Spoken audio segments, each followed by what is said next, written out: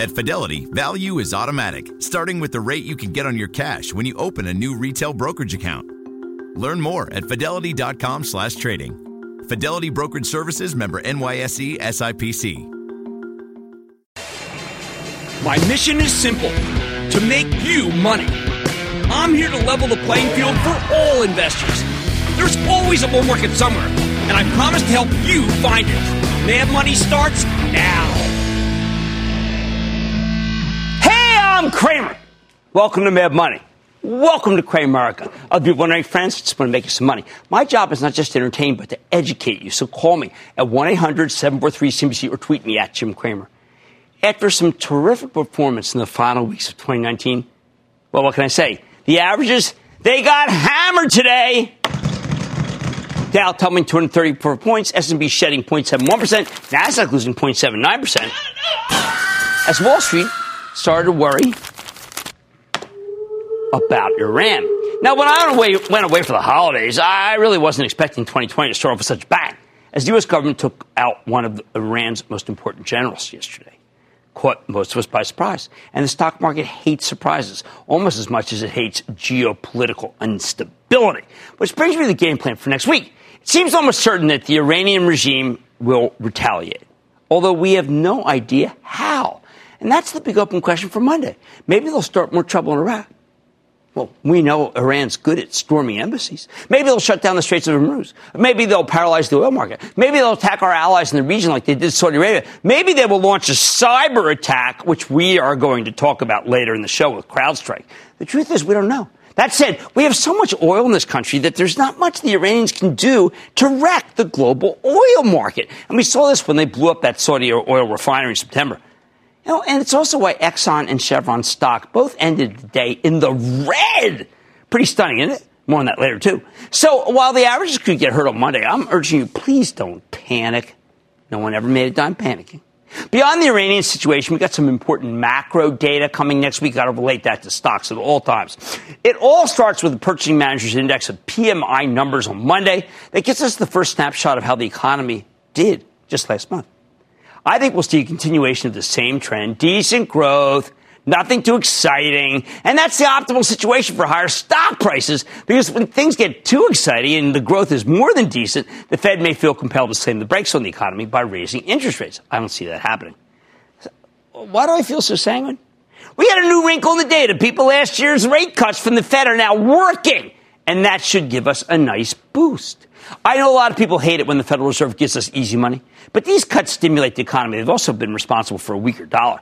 I always have said it will work, because they always do. In my 40 years of investing experience, you know, rate cuts have mattered every time, except during the Great Recession, when they were a little too late. Yet every time the Fed cuts, there are a bunch of naysayers who insist it will do nothing. And you know what? Every time, they're wrong. They know nothing. Tuesday, we get durable goods. Now, typically, I don't focus on this, but you know what? This number has been fairly strong for years. Biggest durable goods? Airplanes. And the biggest airplane in terms of sales? Oh, Boeing 737 MAX. Now, we don't know if that plane will ever fly again. I need to consider that verdict within the realm, people. And I think that might be one of the biggest problems in the economy. My take. Boeing's new CEO, David Calhoun, needs to find a retired general. How about the major general from the Air Force? There's a general from the Air Force Academy that is retiring. How about them? Got great flying experience. A crisis manager. Help get the story out correctly. And, well, let's just say they need to bring in a major, well-respected law firm to help earn back the company's lost credibility. And, boy, does the nation need that. In other words, Boeing has to start thinking about ways to make it so that the MAX isn't the MAX anymore. Even if it means, I know this is something, again, that people aren't considering, gutting and retrofitting every single one. Whatever approach they take, the company needs to stop insisting this is merely just a software problem. I don't think Calhoun can do this alone. But then, again, he doesn't have to. Not to be petulant, but why don't they listen to me for once? Previous CEOs sure didn't. Wednesday, we get the first big earnings report of the year, and many will consider them suspect. Let's start with the most suspect, Walgreens Boots Alliance, which remains crippled by the idea that it can't win in the front of the store thanks to competition from Amazon, and it can't win in the back of the store because of some major structural changes in the way we buy drugs. You want pharmacy exposure? Oh, go buy the higher quality CVS, which has its own pharmacy benefit manager, Caremark, and its own health maintenance organization, Aetna. It's got it all. Lennar, one of the nation's biggest home builders, also reports. Now, this whole industry doesn't get enough respect. Rodney Dangerfield here. Lennar is incredibly well run with seemingly endless margin expansion. And I think it's in a great position now that millennials are finally starting to buy homes in large numbers. Yet the commentary around them is always so boorish, and that's the B-double-O kind. It drives me crazy. And it's not just Lennar. The most hated home builder, KB Homes, just keeps rattling off along without much analyst endorsement, even, well, after multiple years. Again, I shake my head. What's the deal? We also get results from two of the most controversial stocks in the entire market, Constellation Brands, STZ, and Bed Bath & Beyond. Constellation is a former market darling. Investors love the beer and liquor company thanks to the strength of Corona and Modelo. But lately, consumers have moved on to hard seltzers. I hate them. And Constellation seems late to the game. Plus, their $4 billion investment in Canopy Growth, the big Canadian cannabis play, is looking, let's say, very different now that the market's turned against ganja. Unfortunately, legalized weed has failed to live up to its hype thanks to massive oversupply, the lack of a coherent U.S. market, and the new focus on the dangers of vaping, whatever that is. Well, Constellation has turned Canopy into a powerhouse of sorts. It's really a nice house in a really ugly neighborhood. The House of Pain. That's the address. So let's see what they say. I think this company is too good to be written off. At some point, the cannabis industry will be worth dominating, but that might not be very soon. Then again, if one of the Democrats other than Joe Gateway Drug Biden ends up winning in November, well, legalization could be on the table. And you know what? That's going to turn this stock around real fast. How about Bed Bath & Beyond? BBBY? I think the recent rally here is all about a short squeeze. Most people don't believe that CEO Mark Tritton, late at Target, can turn this company around. They say it's too late. I'm inclined to be skeptical, too, although there are so many easy changes they could make, and the balance sheet is so robust that the stock makes sense for speculation. Giving up on this incredibly undermanaged chain right now just seems premature. Maybe this isn't the breakout quarter. It's too soon. You just got there. But if it gets hit, because it isn't, bye. Finally, Friday, we get the Labor Department's non-farm payroll report, and the most important macro number could change the market's whole trajectory. A 2-out employment number, and we'll immediately start factoring in a slew of rate hikes that never come. A 2-week number creates a cascade of hope for even more rate cuts that may never come. Good or bad, I think the stock market will exaggerate either forecast. That said, if stocks run too much into the employment report and we get a strong number, expect the average to get hit. As the Armageddonists, I can't get them out of my head, start arguing that the Fed needs to tighten as soon as possible. If that happens, I'm betting it'll be a buying opportunity. The bottom line, the Iran situation has given us something new to worry about, but the economy remains strong. So strong that let's just try to stay opportunistic, please, as we head into the first full week of a fabulous new decade. Let's go to Ann in Indiana. Ann! Jim, welcome back. Oh, thank you, Ann. It was great to get away for a little bit. I needed it. My family was very angry at me. My girls were saying, Dad, finally. And they're right, and I've been wrong. What's up? So the CEO, as you know, from IDEX departed. So what thrust is best of breed in the healthcare and the humanization of pets neighborhood? Well, it still works. You know, Zoetis has a new CEO, Ms. Peck. She's very good, very talented. And I'm inclined to buy Zoetis over IDEX Labs right now. I want the new CEO to come to the show. That would really help us. Let's go to Maureen in Arizona. Maureen. Hi, how you doing? You know what? I'm back from vacation. I'm ready to roll. How about you? I'm good, too. Question for you. I am 67 years old. I have 145 shares of 3M stock, which is down 21.5%, and has been for almost 3 straight years with no profit. Should I sell it and buy more Amazon, which is up 33% in my portfolio? Yeah, I think so. Now, I know that Steve Tusa, the really smart analyst over at JP Morgan, upgraded the stock from a sell to a hold. I'm not looking for a sell to hold. I'm not looking just to make income, especially where there's some troubling. The dividend's fine, but there's some troubling pollution stuff going on there in terms of groundwater. Amazon, you know what? It's too good not to own. Now, I know the market always has something new to worry about, and we sure got it with Iran. But the economy remains strong, and that's what matters. Job growth, low inflation, stay opportunistic. Opportunism, it's going to be a theme again. Sorry. On Mad Money tonight, Iran has shown a talent for cyber attacks, and business could be a prime target for retaliation. As geopolitical tensions rise, how can the U.S. prepare itself? Oh, boy, I'm talking to the CEO of CrowdStrike to find out. And we're going to find out about that Ukraine situation, the president, too. Plus, 2019 might be in the books. But knowing what separated last year's winners from its losers could be the key to a profitable 2020, particularly after today's decline. I'm going to dig into the stocks that dominated the S&P 500 and the Dow.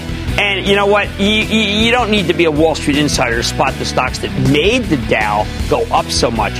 But will these winners take a victory lap? Are they sustainable? Or could new names take up the charge in the new year? We got to find out. So stay with Cramer. Don't miss a second of Mad Money. Follow @Jim Cramer on Twitter. Have a question? Tweet Cramer. #MadTweets.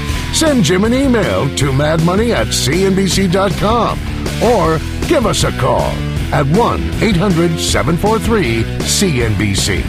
Miss something? Head to madmoney.cnbc.com.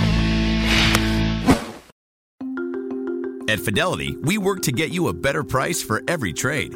See how much we saved investors last year at fidelity.com/price improvement. Fidelity Brokerage Services, member NYSE SIPC.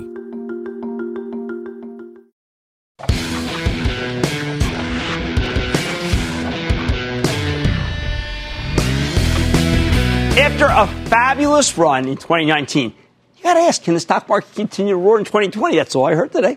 We got two big picture variables here. There's the election and this new situation with Iran. Listen to me. Whether you love Trump or hate him, I know a lot of people on those sides. There's no denying he's been very good for the stock market. I don't want to hear anything different from that. No denying it. This is the most pro-business administration since Reagan. Maybe even the most pro-business administration of my lifetime. On top of that, the Trump White House really cares about the health of the stock market. Some of that's the influence of Larry Kudlow, the president's chief economic advisor, and my former Kudlow and Cramer co-host. At the same time, a lot of people are now very worried about Iranian retaliation for the strike on one of their top generals yesterday. We don't know what they're going to do. Will they close the Straits of Hormuz? Will they attack more oil refineries in Saudi Arabia? Will they storm our embassy in Iraq? Will they restart the nuclear program? But these are a new set of risks that didn't exist even 2 days ago. Now, every year at this point, I like to look at the biggest winners in the Dow Jones Industrial Average and the S&P 500, get a sense of whether the rally is sustainable. This year, I'm making three assumptions. First, the election matters to the stock market, and Democratic nominees matter, too. Expect the market to do a lot better in a Trump-Biden race than a Trump-Warren or Trump-Sanders race. Second, I'm betting the economy will keep humming along at a healthy pace that still won't make the Federal Reserve feel compelled to raise interest rates. They've learned their lesson. And third, whatever happens with Iran, it won't be a big enough deal to upend our economy. Could there be some other exogenous event that knocks us off course? Absolutely. But then we do what we always do. When the facts change, we change our strategy. With that in mind, let's drill down on the best performers in the Dow for 2019. Apple was at the top of the heap, roaring 86% last year. Of course, Apple got clobbered in the fourth quarter of 2018, and erasing those losses account for some of this move. But the stock was able to do that because the company did much better than anyone expected, especially after that hideous pre-announcement that occurred a year ago today.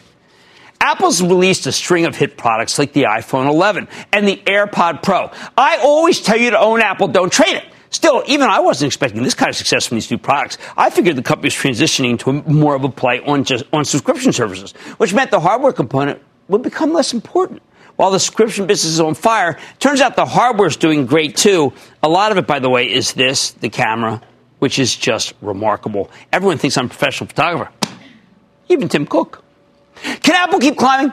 Two firms bumped their price targets big time, although the stock fell almost 1% today, but I think it can definitely go higher. So my recommendation remains the same. I know it's a broken record, but this one's made you a lot of money on it. Don't trade it.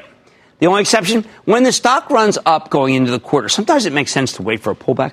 But otherwise, please don't overthink this one. The second best performer, Microsoft, up 55%. Unlike Apple, Mr. Softy's gotten substantially more expensive on a price-to-earnings ratio, now selling for 26 times next year's earnings. But that said, Microsoft's not expensive if you believe Azure, that's their cloud platform, will continue to grow at an incredible pace, while the PC remains strong and the gaming business keeps bubbling up. Microsoft's become the preeminent senior growth stock of this era. I bet it stays that way, and if you watch Wildcard Weekend, you're going to see it all over the place. Third, JP Morgan with a 43% rally, fueled in part by the fact that so many other stocks got so expensive that the consistent banks, like JP Morgan, deserved a higher valuation. It was relative. In a good economy with the Fed on hold, the banks make sense. JP Morgan's got a ton of consistent growth, and this whole industry thrives on the Trump administration's light-handed approach to regulation. Of course, depending on how the election unfolds, this group's prospects could start to look very different, really in play in 2020. Fourth, Visa, up 42%. This remains a fantastic investment, a great way to play the global transition from paper to plastic. It's virtually with no interest rate expense. And without that interest rate exposure, well, this becomes the preeminent fintech stock. Both Visa and MasterCard have nice predictable growth because so much of the world still uses paper. Can you believe it? By the way, paper's up about 6% in 2018. Plus, if Visa gets a real chance to operate in China, the stock could have a lot more upside. Fifth, United Technologies up more than 40%. And this thing is rallying in part because it's merging with Raytheon and getting closer to breaking itself up into three separate companies. There's a real scarcity of high-quality industrials that are worth owning here. United Technologies is one of them. Raytheon's ramping, remember they're merging, because of Iran, like all the defense stocks. There's still one more good reason to buy the stock. But remember, I think the defense move is a little bit ephemeral. It's up so much today. 6, Goldman Sachs. Now, you might wonder how Goldman could gain more than 37% last year with all its growth problems and that Malaysian risk. The answer, simple. The stock never deserved to be as low as it was. Goldman's in the process of transforming itself, becoming more of a retail-focused outfit that's teamed up with Apple on a new credit card that could soon start delivering terrific numbers. I've done a lot of work on it. It's a great coup that Goldman got this. The stock can't stay this cheap, though, given how much money it can make in an improving global economy. If Goldman gets out of this, Malaysia may last for less than $5 billion, of which $2 billion U.S., $3 billion Malaysia. That's a win. 7th, Nike, which has done the unfathomable, picking up an incredible amount of Chinese business at the height of the trade war. Not even Starbucks can say that. When your weakest market is the United States, that tells you that's plenty of upside. Lately, Nike's become more of a tech company. Reminds me of the way Starbucks embraced technology. Makes perfect sense to me that John Donahoe, formerly of ServiceNow, is the new CEO. Just like technologist Kevin Johnson, formerly of Juniper Networks, now runs Starbucks. Hey, you know what? I think the stock can go higher, even though it's up 36.7%. 8th, Procter & Gamble is back. The consumer packaged goods kingpin has figured out how to become a more accountable company while taking back share in emerging markets. Most important, by bolstering its organic growth while managing costs. Procter's been able to generate an earnings explosion. After running up close to 36% last year, I think this thing's got even more upside. Don't forget, Procter's been floundering for years. It only just started to play catch-up. Oh, and remember, the dollar's been down for 9 straight weeks. Fantastic for an international powerhouse like Procter & Gamble. 9, Disney. Last year, the mouse announced a cheap new online streaming service that made the business much less dependent on ESPN. Over the past couple of months, we've seen the results. They're incredible. These days, people are paying more and more for entertainment, and Disney's the last of the pure plays, last of the senior growth entertainment pure plays. Scarcity is a wonderful thing in the stock market. Hey, everybody I talked to on vacation has got has bought the package, including people in the family. Finally, number 10, American Express. With the stock up over 30% last year, I think it's still not compensating you for the immense scale of the China opportunity, thanks to the Phase 1 trade deal that may open their markets to U.S. credit card companies that nobody was talking about because of Iran. Stock simply isn't that expensive, especially if the global economy shifts back into growth mode, as I think it will. The bottom line, look, there aren't enough large capitalization stocks with good growth, bountiful dividends, and big buybacks that really benefit from a stronger global economy. Many of these stocks are in the Dow, and I think these 10 are most emblematic of the upside potential in 2020, as long as the current environment persists, which is exactly what I'm expecting. Stay with Cramer.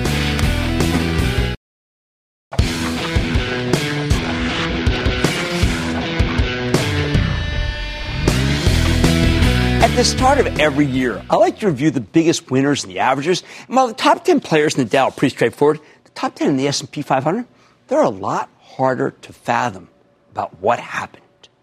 First, there's AMD, the chip maker that folded 148% last year.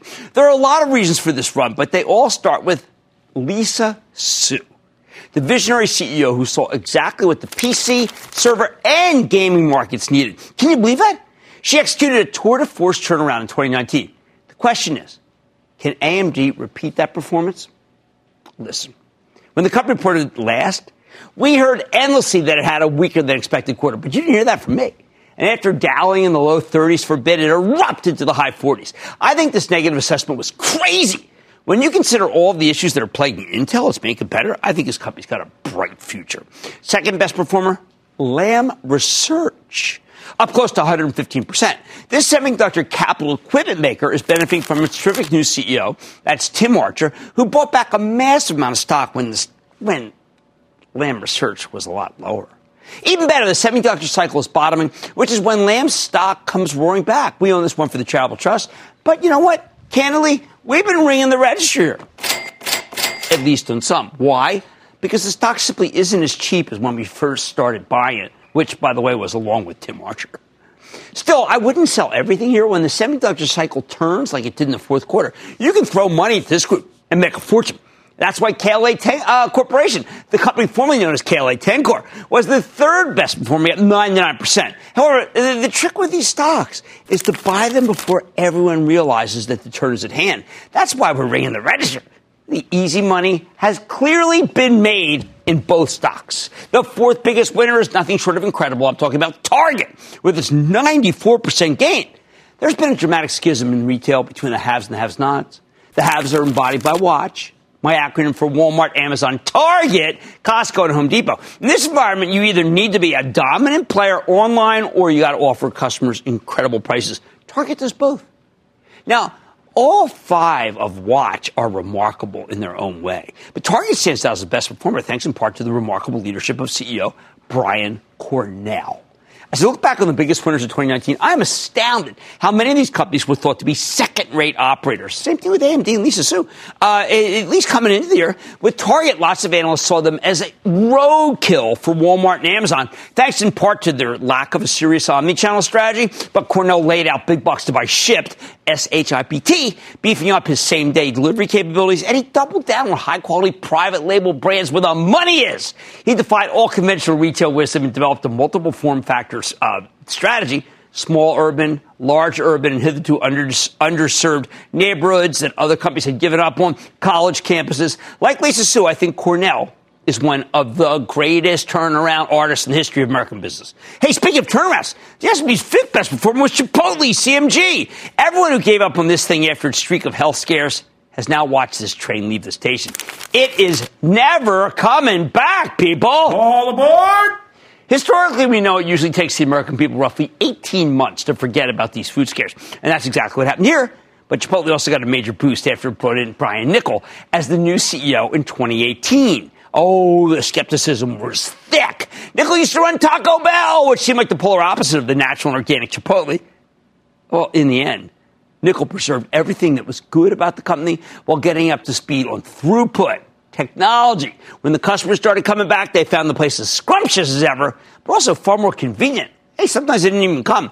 They used the Chipotle through lane, the Chipotle, or even better, they had it delivered. Throughout the downturn, Jack Hartung, the amazing CFO, never strayed from coming on this show, no matter how weak the numbers were. Hey, that's another sign of a tremendous company. The fact that Chipotle is just going back into the double-digit same-store sales tell me there is more good ahead here. The sixth best performer is a play on 5G wireless called Qorvo, and though the stock was up 91% last year, I think you ain't seen nothing yet. 5G-oriented chip makers like Qorvo have been on fire, lots of profit-taking today, and though I like Skyworks Solutions better, profit-taking there, Qorvo has more room to run because its stock was so hated coming into the year. It's not as hated now. Number 7 is one that you may never heard of, even though it was up 90%. It's called Copart, C-O-P-A-R-T. We often hear about the digitization of entire industries. But did vehicle salvage business, well, was that digitized nationwide? Yes, by Copart. When you have a natural disaster like Hurricane Harvey in Houston a few years ago, Copart comes in. Now it takes care of the car and truck detritus. Just wanted to say that word. The company also is taking car auctions, which used to be quaint local affairs, made them national via the web. Even though Copart is an incredible, powerful story, the stock is ridiculously underfollowed by Wall Street. It sells for 32 times earnings. I think it can keep going higher until we start hearing from analysts recommending it. And then maybe I say its time has come to sell. Copart's a lot like Cintas. That's the uniform rental service. It's its own special category of its without much competition. I'm betting that makes the stock even more likely to rally in 2020. And if this turns out to be a bad year for hurricanes, holy cow, the sky's the limit. Eighth best performer, Quandary, Xerox. This is a restructuring play that made a fortune selling its part of a joint venture with Fujifilm. Now Xerox is trying to sell itself to HP, even as management's presenting itself, frankly, as the buyer, not the seller.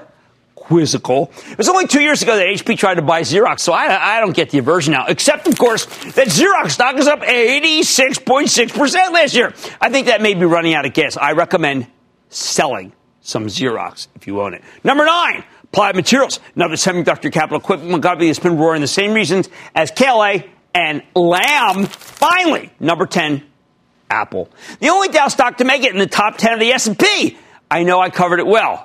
I remain a champion, like I told you earlier. Own it, don't trade it. Still working! Bottom line, when you look at last year's best performers, the S&P 500, you see a lot of companies with phenomenal management that were unfairly written off as losers and then came roaring back thanks in part to improving fundamentals driven by the CEOs. I think the ones that are riding powerful secular trends have a lot more room to run. I need to speak to Buddy in Connecticut. Buddy! Hello, Jim. First off, Happy New Year. And, Jim, I want to wish you many more. Oh, same to you and your family. Thank you so much. Jim, currently I have a large holding of MasterCard, and seeing it has had such a long-term run-up and hitting all-time highs, I want to ask you, your opinion. Should I hold, reduce, or purchase more shares? Okay, so you may know we've got this club, ActionAlertsPlus.com club, where we talk about stocks all the time. And I discussed this back and forth email yesterday with the group, with Jeff Marks and Zev Fema. And what we decided was, no, MasterCard's going to have terrific double-digit growth. No, it's not time to sell. If anything, on a dip, buy. Marcia in Kentucky. Marcia! Yes. Hi, Jim. Marcia, how are you? Good. I'm calling from Bourbon Country now in Louisville, Kentucky. All right. And my question's concerning Twitter. I purchased it right after the IPO in 2014 for $30 a share. So should I hold it or sell it? And what stock would be a better investment for this sector if I sold it? Okay. On Mad Money, we believe it doesn't matter where you bought. It matters where it's going, and I think that stock can go higher. I believe I was talking to my writing partner, Matt Horween. It looks like it's finally basing. That's the stock. The business is okay, not as great as I'd like it, but I think it can be owned, not sold. New year, same mission. Last year's best performers are riding powerful trends or have unbelievable CEOs, or both. What's more, Mad Money had tensions with Iran or escalate.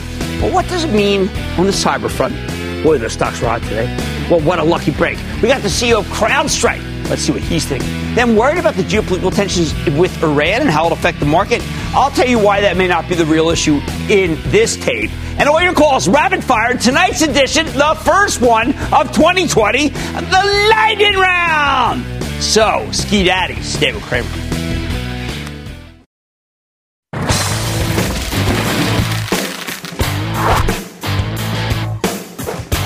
Is it finally safe to buy the stock CrowdStrike? The cloud-based cybersecurity company came public to great fanfare in June of last year, a couple of months before the IPO window slammed shut. Initially, the stock roared higher, pricing at $34, trading $58 on its first day of trading, then surging all the way to $101 and change at its peak, August 20th. But then Wall Street lost its taste for turbocharged growth stories. and CrowdStrike's stock plummeted back to earth, seeing as low as 44 at its October lows. Now the company reported a terrific quarter a month ago, solid top and bottom line beat with strong guidance, but the stock sold off anyway because the lockup on insider selling was about to expire. But with CrowdStrike lockup expiration now out of the way, stock down to $50.75, you got to ask, is it time to buy? Let's take a close look with George Kurtz. He's the co-founder and CEO of CrowdStrike Holdings. Learn more about how his company's doing, where it's headed. Mr. Kurtz, welcome back to Mad Money. Thank you, Jim. It's a pleasure to be here, and I'm sorry I missed you when you were in California. Yeah, well, that won't happen again. We're going to see you. Now, George, I have to tell you, I'm very excited because your stock has come down, but it looks like your revenues are explosive. You're almost, I can see a clear path to $1 billion for your company. Well, Jim, you said it. We had a great quarter. I think strong execution. We've got great technology, and we're solving a really important problem, and that is keeping companies secure and stopping breaches. So we were excited about the quarter and delighted about the future. Okay, so let's talk about how you can get your $500 million run right now. But I've got to tell you that the revenue growth that I see is unfortunately unlimited because of things like what happened just last night. Is it possible to expect that the retaliation from Iran will come in the cyber world and not in the physical world? Well, it's certainly a possibility in terms of kinetic and cyber retaliation. And I think what's important for folks to realize is that this happens all the time behind the scenes. Obviously, we had a geopolitical event yesterday, which was large, but these sort of determined adversaries, nation-state adversaries, are constantly attacking our corporations and critical infrastructure 24/7. And most people really don't understand the extent of these attacks and the damage that they can actually inflict. You use a particular method that has both artificial intelligence and is embedded in the cloud. What does the artificial intelligence say right now about nation-states and what they're up to? Well, we detect many of the nation-state attacks, and we prevent many of those. And the reason why we use artificial intelligence is, unlike traditional legacy antivirus vendors, artificial intelligence doesn't require signatures, meaning we don't have to ever see an attack before to know that it's actually bad. We look at the previous attacks, how they operated, and their techniques, and we're able to program that into our Falcon platform so we can identify attacks that have never been seen before, particularly attacks from nation-state adversaries. I want people to understand, and you have an absolutely terrific deck from December 2019. We Stop Breaches, it's called, that you have an array of customers who love you. And the one that I thought was most interesting that I need to know more about, Pokemon, which my kids still play. What does Pokemon need CrowdStrike for? Well, as companies move to the cloud, it's really important to have great protection in the cloud. And that's what we're seeing as a great opportunity for CrowdStrike. When you have these organizations who may start on-premise and move to the cloud, Pokemon has cloud infrastructure, as many do, they need the best protection. And that's why they chose CrowdStrike. So like Pokemon and many of the others, we're really focused on delivering value to them and making sure that we keep their system safe and secure. Well, I have to tell you, there are also another element that people I've heard CrowdStrike from, and that's when President Trump named your company on his phone call with Ukraine's president and claimed that you're, let's say, obscuring, I could say hiding, a Democratic National Committee server in Ukraine, and your company is Ukraine-based. What do you say to what sounds like maybe just as not as informed comment about CrowdStrike? Well, Jim, this is a debunked conspiracy theory. Let me go through a few facts with you first. Number one is we protect and we have the trust of many of the largest Global 2000 companies. Number two is we're headquartered in Sunnyvale, California, and we're publicly traded on the NASDAQ. And number three is none of the founders are Ukrainian or have any ties to Ukraine. So I just focus on the facts and just tell you that that's a debunked conspiracy theory, and it's just a lot of noise. And we're going to focus on protecting our customers. I'm so glad you did that because I don't want CrowdStrike to be known as some company that's involved in any sort of thing that sounds nefarious. I think you guys have stopped a lot of nefarious behavior, which is terrific. I also want you to talk about, we spent a huge amount of time describing Workday for the HR cloud, ServiceNow for the service management cloud, Salesforce for the CRM cloud. You talk about the security cloud. How does that category definition help our investors, our people to choose your stock? Well, we think we're one of the companies that really will be a cloud pillar. And the companies that you mentioned, whether it's Workday, ServiceNow, Salesforce, are cloud pillars in my view. And before CrowdStrike, there really wasn't a security cloud. You had many of the other legacy players, whether it was antivirus or firewall players, that were out there, but no one built basically a cloud platform from the ground up, delivering security, which is what we focused on. And the reason we've seen such tremendous growth is because of our modular approach. Once you have our single agent architecture, you have the ability to add new modules without adding any new agents, and we store all that data and we create new workflows and use our AI to be able to solve some really hard problems.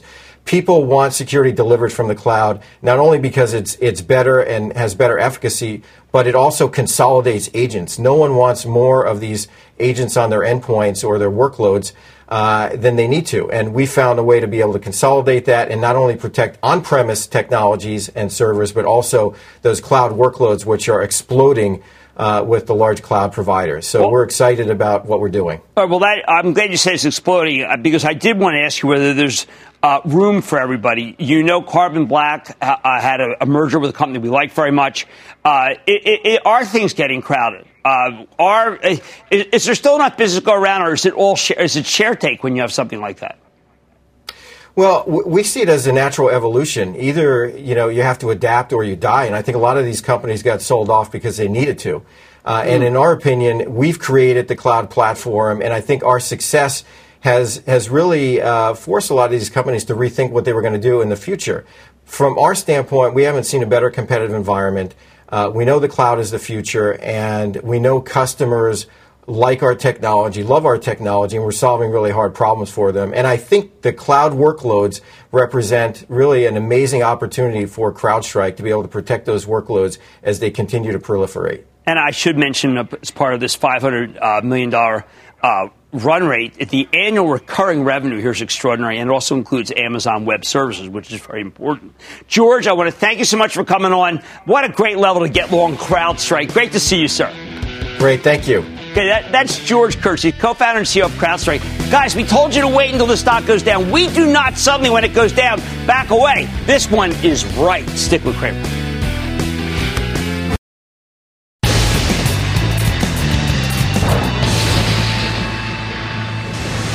It is time. It's time for the light round. One of the Simpsons. Play this out. And then the lightning round is over. Are you ready, Ski Daddy? Time for the lightning round. I'm going to start with Joe in Indiana. Joe!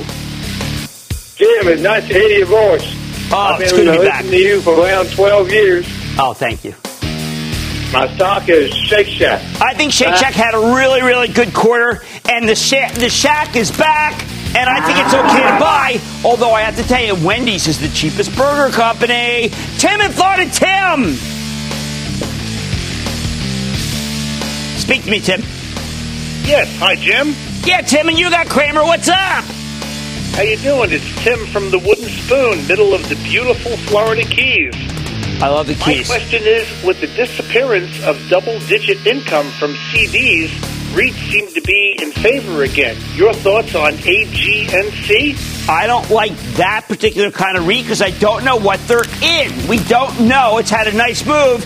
Does yield 10%. But I can't recommend something when I don't know what they really own. I need Dominic in California. Dominic! Go ahead, Dominic. I'm Dominic's grandfather. Here's a question for you, Sure, Jim. buddy. Booyah, Cramer. I'm a 14-year-old investor calling about a company with a great CEO and Andrew Cecere and great leadership, and there are even rumors of a takeover by companies like Goldman Sachs. But regardless of what happens, do you think U.S. Bank Corp will be a good investment for me for the future? I do, although let's be careful in terms of that takeover. Remember, Goldman Sachs market cap is smaller than USP. Otherwise, 14-year-olds, you are rocking, and I think that's a good one. I got to tell you, how about this audience? As we start 2020, it's amazing. Let's go to Joyce in New York. Joyce! Hi, Jim. How are you? Happy New Year. Oh, same to you, Joyce. How can I help? Yes, I'm really looking for your blessing to buy Luckin Coffee LK tomorrow. I don't deserve your blessing. I don't deserve your answer. I don't deserve your, let's say, trust in me on Luckin Coffee. Not that there was anything dissembling, but I said this stock had peaked. and I was dead wrong. So I cannot stand here actually, and tell you, you know what? I'm going to give you the best advice on Luckin. I did say buy Starbucks, though.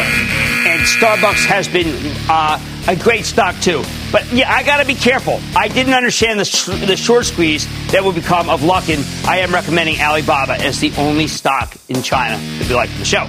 Lori in Pennsylvania. Lori! Hi, Jim. This is Lori from Eagles Nation. Oh, my. We need you. We need home dog. Let's go. We're going to go. You know what? We're going to win.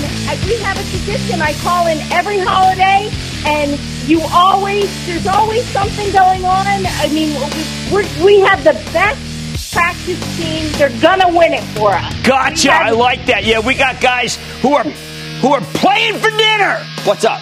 I say, yeah, they're hungry. Yeah. They're hungry. Our Eagles, they are going to win. Yeah. But actually, I also want to say happy and healthy New Year to you. And same. I'm really looking forward to your Action Alerts conference call. Oh, thank you. I hope I'm not jumping the gun here, but I'm kind of curious what you have to say about Viacom. Well, I'm glad you mentioned it because that is going to be a focus of the call. Why? Because it's still the cheapest and 7 times earnings. Viacom, which is now Viacom C, Viac. It's ridiculous. It's so low. And that, ladies and gentlemen, of the first lightning round of 2020! The Lightning Round is sponsored by TD Ameritrade.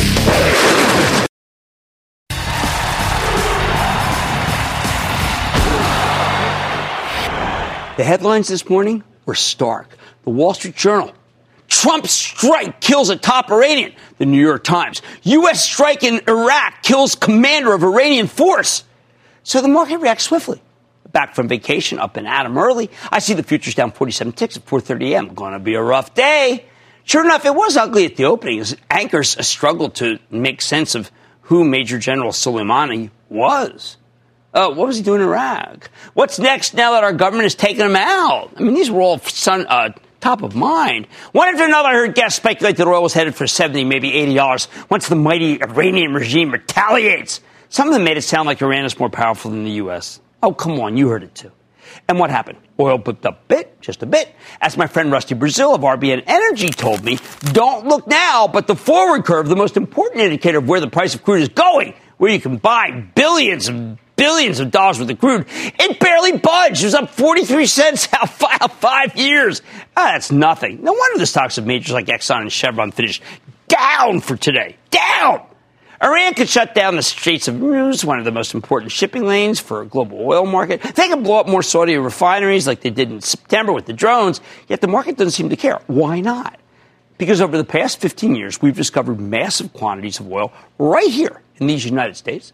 The moment the price of crude goes up, our producers sell oil futures to raise capital because they have more oil than they know what to do with, and they need some ready cash to ensure that they can keep drilling with less and less money. See, the rig count was down 7 today, but they're still drilling. Many of these producers don't have enough in the till. Others are simply trying to live within their means. In short, if Iran takes out capacity over there, our producers will eagerly make up the difference. The world has changed since the days when the Middle East controlled the price of oil. The marginal producer is now the United States. That's why crude has so much trouble getting any kind of lift and really blunts the economic impact of any potential Iranian retaliation, even though, of course, the airline stocks will go down when it happens. Does that mean we should use this Iranian-related weakness to start buying everything in the market? I think we're in a more, coming into a more complex period. Earnings, and it makes sense to have some cash when the big players come back next week and see that the market's not down enough if Iran decided to retaliate. It's hard to figure out what their next move will be, isn't it? One thing's for certain, though. I didn't hear a soul argue that the assassination had to take place to ensure that Iraq would rule itself rather than being an Iranian puppet state that would commit a lot of mayhem. I don't even know if it's possible, as there are sectarian reasons why Iraq and Iran have gotten real buddy-buddy. But here's what I think is known. Going forward, you need to be wary of analysts who are eager to demonstrate big wins here. Sure, we get a couple of price target bumps for Apple, 1 year anniversary after its vicious pre-announcement. We caught an upgrade of Humana from Goldman Sachs. It worked, important, along with 2 cautionary notes about Walgreens reports next week. Didn't work. That stock should be lower. But these are all small time. Next week, watch out for analysts and strategists at last back from vacation who try to convince you that the sky is falling because of Iran. Even in the worst-case scenario, I just don't think there's a whole lot that Iran can do to hurt our stock market long term. Although if they decide to ratchet up their support for terrorism, well, that could lead to some real tragedies. I think the oil stocks, by the way, are already overdone. Now, if you insist on buying oil, I like BP, First Bountiful, 6.3% yield. My Chapel Trust owns it, as well as Schlumberger, another one it owns, for a rebound in drilling worldwide, something that's already happening. You could go with Pioneer Natural Resources for speculation if you're betting that the price of oil will zoom higher. It could also be taken over, by the way. Otherwise, though, I'd much rather play this Iranian situation with the cybersecurity stocks, which are not at all overdone, and sell the conventional defense contractors, the hardware, into this giant leap into overvaluation. Stick with Cramer.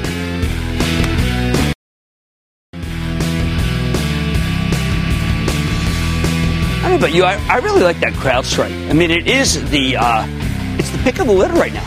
It's good, and it has amazing growth. I like to say there's always a bull market somewhere. I promise I'll find it just for you, right here on Mad Money. I'm Jim Cramer, and I will see you Monday!